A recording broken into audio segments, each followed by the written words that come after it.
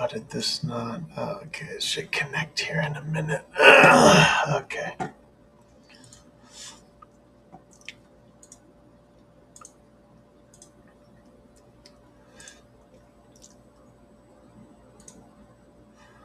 All right, let's see. Welcome, everybody.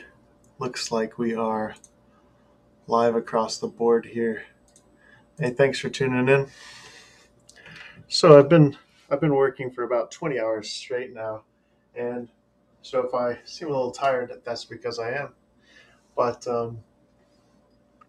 I did release the Book of Ephesians. Very happy about that. Right, a lot of work, a lot of critiquing really goes in to the translating, right, and getting it published, and right, the books are in final draft form, right. The books marked with the asterisks are in final draft form.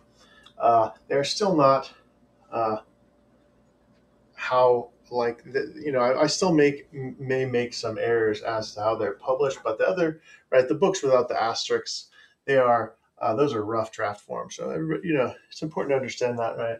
It's also important to understand that depending on what let's say a person uses a uh, 1600s Greek manuscript of the Bible, right? Well, that manuscript will differ slightly from other older manuscripts, right? And understanding, right? I did do an interesting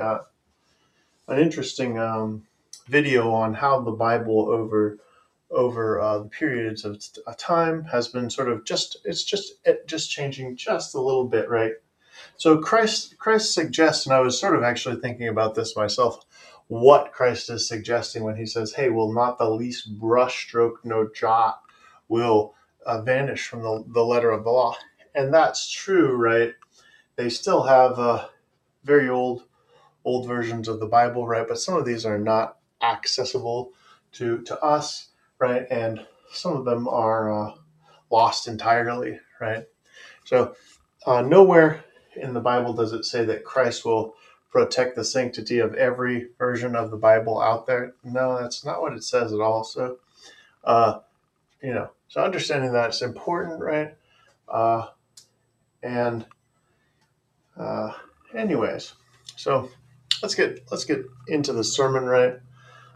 I wanted to talk about the love of Jesus Christ and just how incredible the love of Jesus Christ is, right?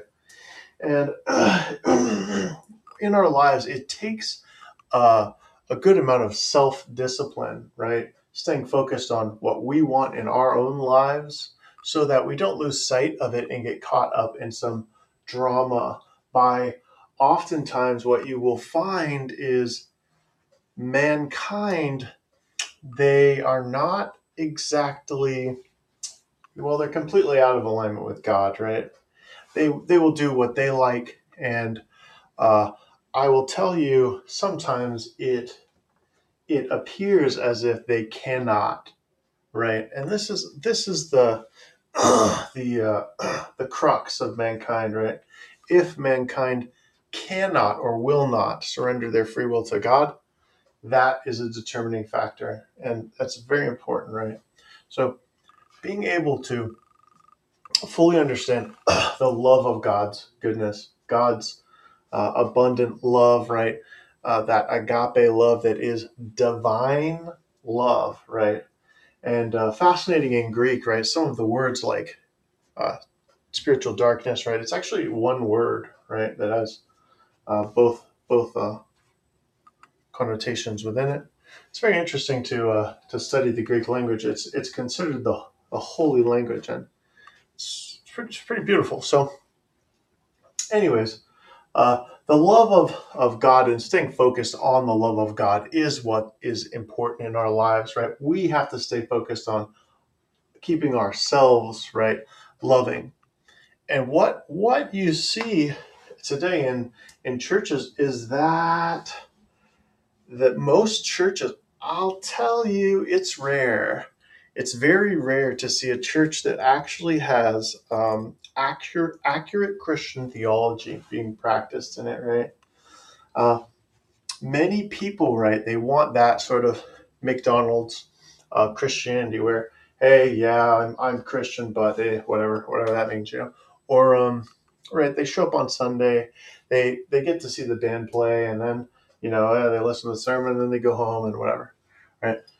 But actual Christianity is a constant mindset. It's a continual mindset of giving to God, right? It's staying rooted in the foundation that is portrayed, that is spoken by the prophets out of love. See, the prophets, they see what everybody sees, right? And this is a very common feeling for many of us to have. You wish you could help more. You see people struggling and you wish you could help more, but you can't, right? See, and understanding that this is what the prophets were seeing, right? The prophets, for example, Gideon and Joshua, they were seeing suffering in the land. They said, someone has to do it. God's calling me. Maybe they were scared. Maybe it took them a day or so to work up the courage. Gideon, it is suggested it took him a few hours to work up the courage to go with, I think it says he took 10 or 30 men, and he went and tore down an altar, right? And today, right, that would be like tearing down a monument, right? And indeed, actually, just about 4 hours from where I live in Reading is a satanic temple in San Francisco. It's a major city, right? And so this is not something, right? But it's not something that is good, right? It's not something that we really want to see, right? But that courage, right, that Gideon had to work up, that faith, right? That faith where Gideon had to press in, even with, a group of people going with you, right? The consequences of obeying God could be very, very severe, right? And so understanding that God is a God of love, right? Gideon, right, and Joshua, they had hearts rooted in love. They wanted to go out and help people, but at some point, right, Christ asks for justice. Therefore, justice is necessary, right? And therefore, at some point, right, just the love, right, just loving, right, it is not just a single gear, right? Christians do not just have one gear where we just are pacifists and just loving. It's not correct. So understanding that, uh, you know, when you apply the ways of God's love to your life, right? When you start to grasp just how powerful, just how effective, just staying rooted in love in your life, not letting other people shift you out of that uh, gear of love, right? Unless necessary, right? Uh, is extremely powerful, right? Because when you think about how you feel when you're in that loving state, when you're in that happy, joyous state, right? You feel great. You feel like you're on cloud nine. God's with you. You got the favor of God with you. You're bouncing around through the earth, and everything's going great. It's an incredible feeling to feel the presence of God dwelling with you, and know that people can see it tangibly. The people will just start turning their heads in awe, and they'll just stop and they'll stare, going, what is that, right? And this is suggested in the radiant face of Moses, right? Uh, after Moses had gone up to meditate and get the Ten Commandments, when Moses came back down, his face was so radiant. It was suggested, it was written that he terrified. It was terrifying to the people. He looked otherworldly. He looked divine, right? And this comes from bringing yourself out of alignment with the world and into alignment with God, right? But when we're letting those negative emotions, right? People may perhaps, right? People are giving us um, negative input, right? negative input. Maybe they're giving us hatred. Maybe they're giving us bitterness, right? As Christians, you have to understand you don't want hatred. You don't want bitterness. You don't want uh, negative input, right? So, getting a very firm grasp of just how much God loves you so that you can sort of hold on to it when other people, right, who are uh, maybe not fully formed Christians or not Christian at all, right, are talking to you, that ironclad sense of connection with God, knowing that nothing that that person is really saying is very important. Uh, it's not that we don't respect other people, it's just that we know that God's opinion is higher uh, than man's opinion, right? So if mankind tells us one thing about ourselves, we know that that's not actually true, right? And this is very powerful. It's a very powerful mentality to have with you as you go through life when you start walking out on the waters with God and people start opposing you, and there will be opposition out of many, many emotions, pure jealousy, um, bitterness, right, etc., etc., etc. They don't want you, right? The favor of God is an incredibly powerful thing. If God chooses to give you favor, well, it is suggested that God, in Exodus, it is suggested that God gave Moses the power to perform the miracles that he performed. Uh, if you read Exodus, that is exactly what it says. God says, "I will empower you to perform these miracles," and so you can imagine what an incredible gift that is, right? Now, the favor of God, right? It doesn't always look uh, similar or the same, right? We're not. God is not. Well, okay. God probably won't, right? God often has a purpose, right? He empowered Moses with the miracles so that he could set the Israelites free, not that so Moses could go surf a giant wave or something like that, right?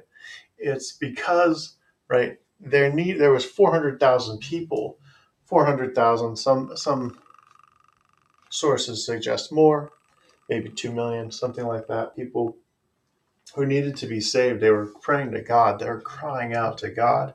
And God, out of his love, he sent a sequence of events that would save them and set them free and lead them out of captivity into freedom. And such an interesting point in the Bible, right? When Christ comes on the scene, it says the same thing. He led captives out of captivity. And it's all throughout the Bible, set the captives free.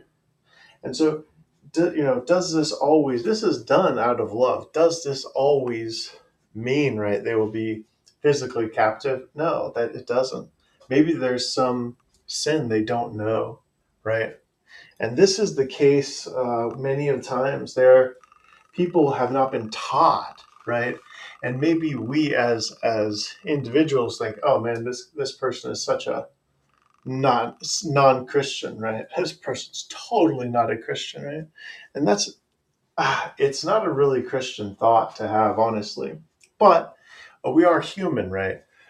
So a perfect Christian mind is not something that exists. Mankind is not perfect, right? Uh, and so understanding that we are practicing our Christianity, right? We're practicing it. So when someone says, gets under your skin, right, you don't think, oh, this person's totally unchristian. They're going to, or anything like that, right? An accurate Christian mentality would be when someone gets under your skin, you look, you stay focused on how God sees you and remember how God would want you to handle the situation. And instead of hatred, the normal response of mankind, right? You give love, right? You say, "Hey, you know, uh, are you? Have you ever studied communication? Have you ever studied proper etiquette? Whatever it is, right? and give them a suggestion of how they can improve, something like that, something constructive, right? Speak only to edify, that it may benefit all those who listen, right? And we're trying to benefit them, right? We're trying to help them. When they give hatred, we return love. This is Christianity. This is the foundation of Christianity. So if you see Christians and they look normal, if they look just like everyone else, though that's not a Christian. A Christian is a state that cannot be. It cannot be spoken through the mouth. You cannot say I am Christian. You have to actually be Christian on the interior, right? It is. You can't just say it. It just doesn't work. The meaning of the word Christian is not a spoken word. It is a state of being, an internal, eternal, spiritual state of being, right? So grasping this is important, and we are practicing our Christianity again, right? So you will run into young baby Christians, and the Apostle Paul suggests this, right? Uh, Let us not drink spiritual milk anymore, right? Let us mature ourselves into adults so that we're not thrown to and fro. It's a very funny passage in Ephesians, actually.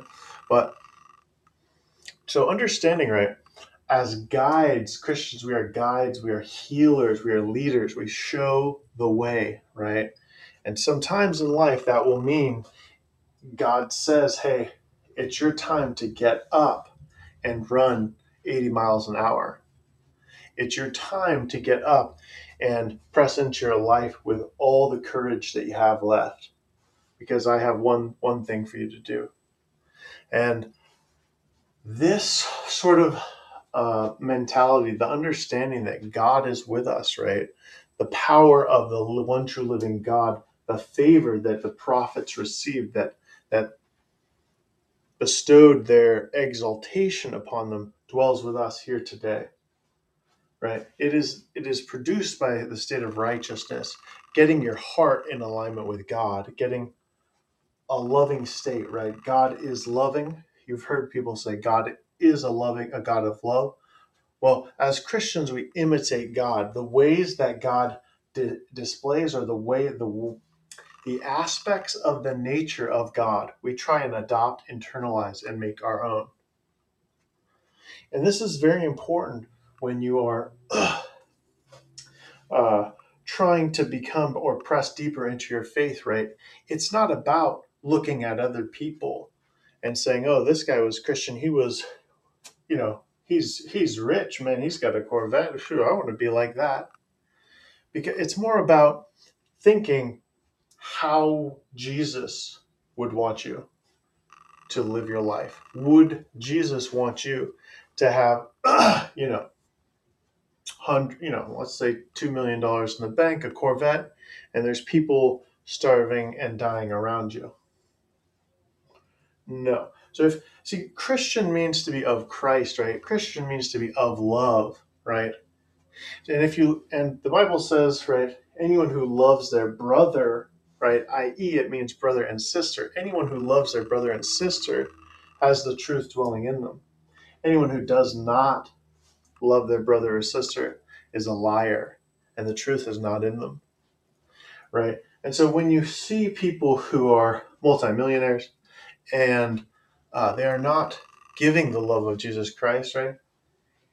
First John, he himself, the apostle John, states clearly, right? Well, these people, they're not Christian, right? So when you see very, very wealthy ministers, right, there's something wrong, right? And, it will depend on how they are deploying their assets, right? If they are operating some business that is helping people, providing a lot of jobs, feeding people and outreaching, etc., right? Maybe you can work in, maybe that can work as a Christian, a Christian model. But, right, if you see their assets, they're just chilling, or they're adding a big key is adding house onto house, right? Bible says, woe to you who add house onto house. What's the point, right? Um, understanding this is very important, right? Christians, we're not of this world, right? We're not trying to be like the mega church, multimillionaire preachers who are stealing from people and telling them, hey, you're going to end up going to heaven for it. This is not accurate biblical Christian theology, but there are characters in the Bible who are depicted as doing this. And these are the Pharisees, the Sadducees, and the Sanhedrin, right? The murderers of Christ Jesus. And so understanding, right, the core foundations of God's love, right, that will keep us rooted and centered on producing something different than mankind in our lives. That's what Christians are going for. And it is suggested, right, only a 10% tithe is required, right, for an individual, right?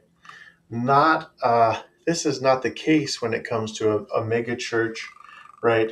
Getting tithe, and then they tithe 10%. They keep 90% of the tithe money for themselves, and they tithe 10%. That's not how it works, right? How did Jesus do it?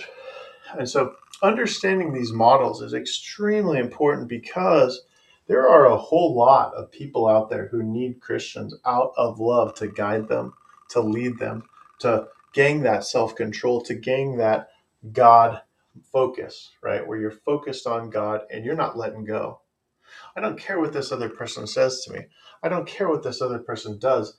I'm not going to let go of my Christianity. I'm going to keep blessing him because I know that reckless love of Jesus Christ reached down into the mud and pulled me out of the mud, pulled me out of death, walked me out of death into life and life everlasting, out of darkness into light.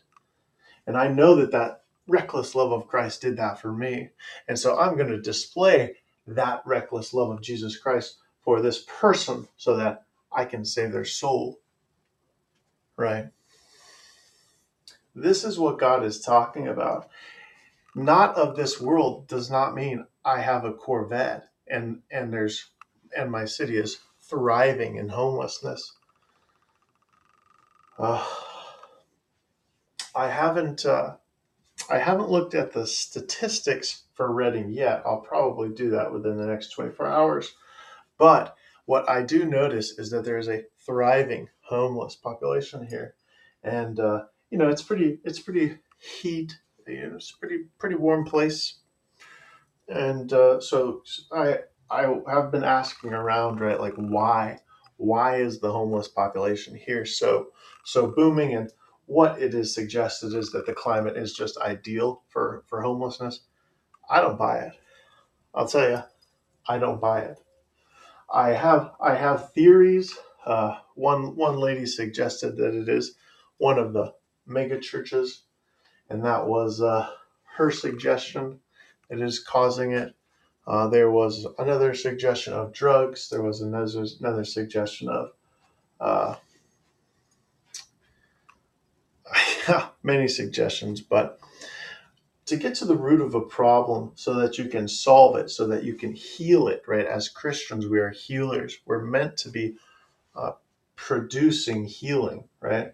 Not worsening problems or anything like that. It's very important to understand, right? So getting to the root of the problem, you have to understand what is causing the problem, right? Obviously. And this is what we're looking for, right? And oftentimes in individuals, it's hurt, right? It's those feelings of bitterness, right, that Paul and Christ say to let go of. Get those negative emotions out so that the goodness of God can dwell within you, can fill you up so that you can abound in all things. This is what God's talking about. So you shall know them by their fruit, right? But it is a high standard, right? It's not a hard thing to do, but it is a high standard. It's not difficult. Anyone could do it, but it's not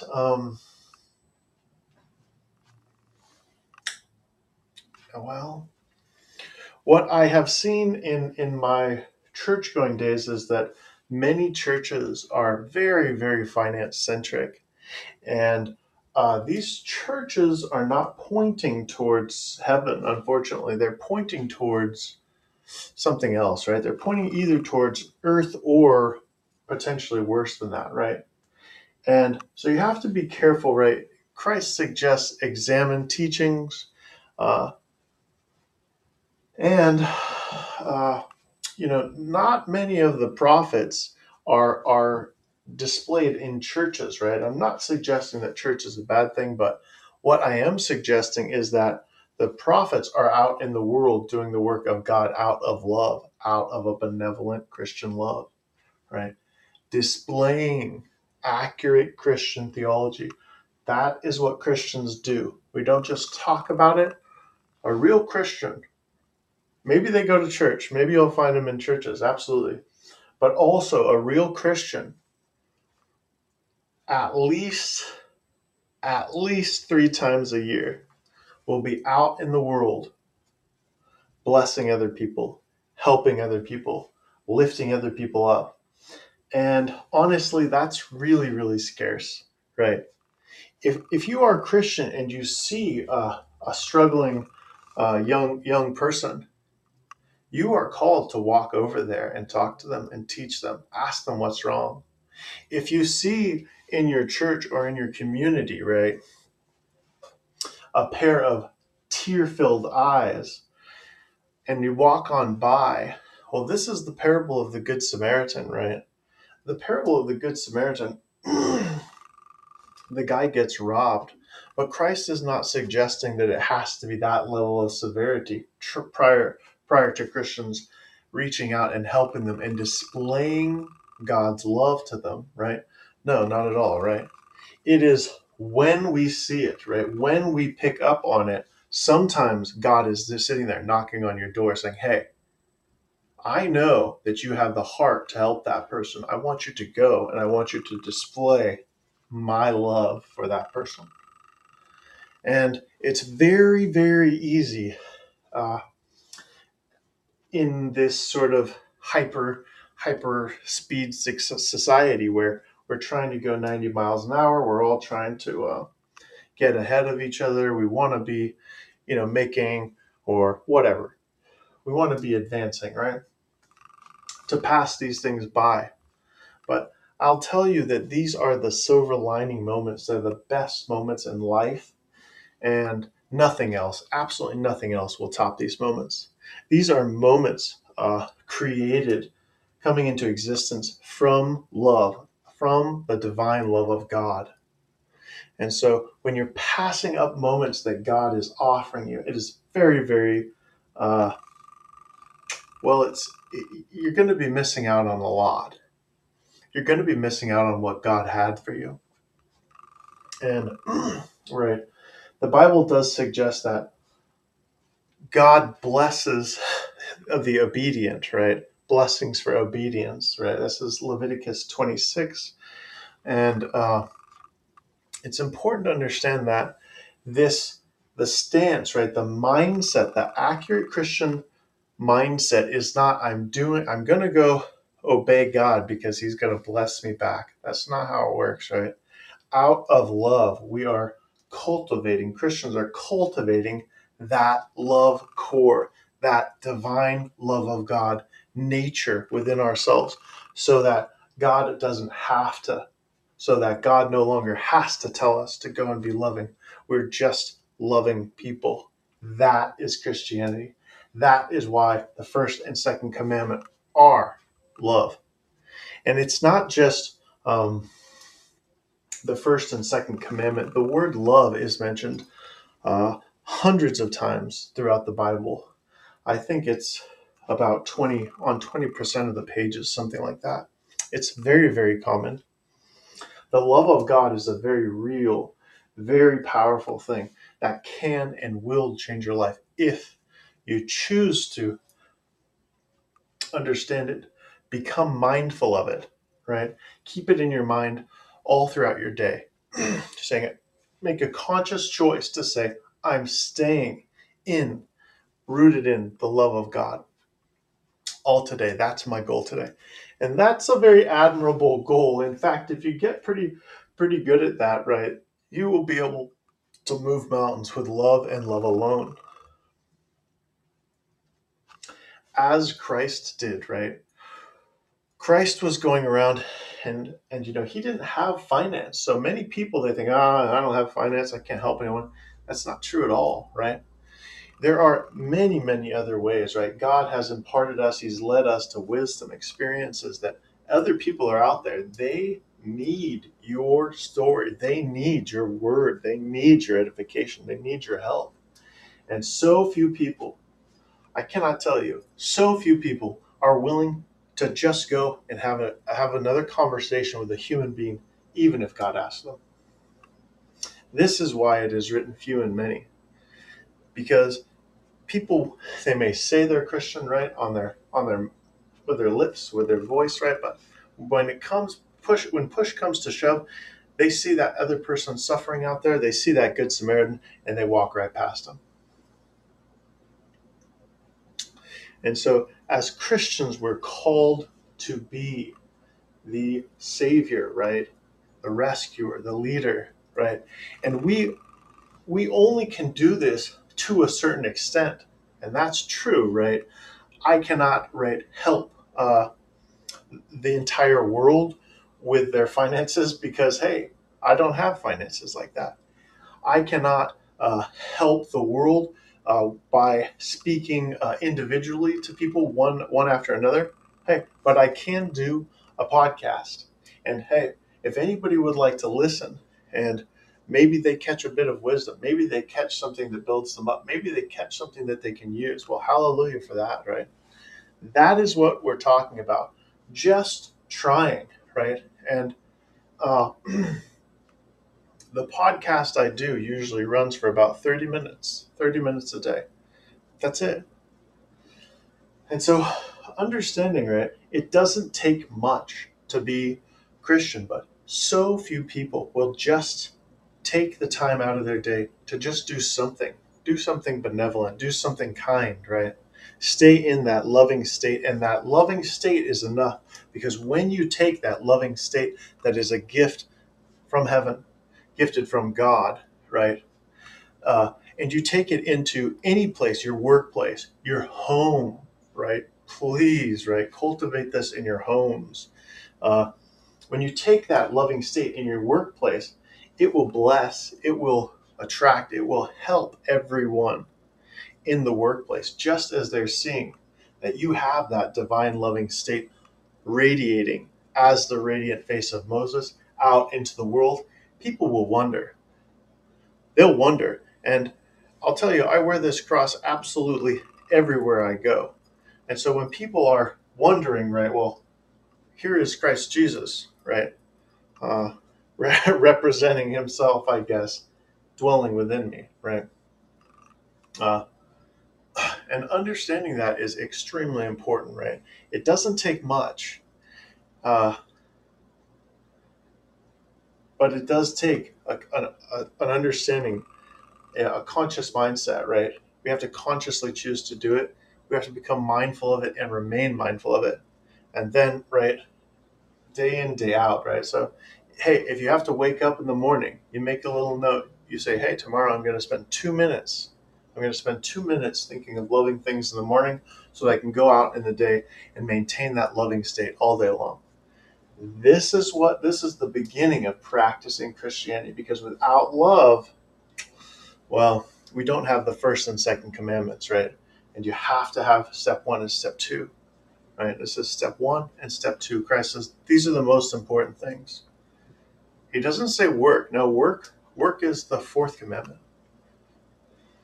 And so when you go down the line, right, one and two, right, that's how we do it. First thing in the morning, okay, what's the first one? Okay, I've got to do that. Then I've got to do the second one, right? And then you go on and on through the other ones, and eventually you hit the fourth commandment, and hey, it's time to start working, right? And it doesn't take much, like I'm saying, take you 5 minutes, something like that. And I'll tell you, this 5 minutes making that connection to the divine love of God in your day, in the beginning of your day, it'll change your life forever. I guarantee you. You'll see God move in ways in your life that are, well, they're unexplainable. I can't tell you in my life how many miracles are shifting as if I was in the eye of the storm and God Himself was moving around me in some sort of hurricane. I'm not exactly sure what God is doing, but I do have an idea. And He tells me that it's something greater than I can understand. So that's a very humbling experience, right? To be working with God, and He says, it's greater than you can understand it, buddy. Sorry.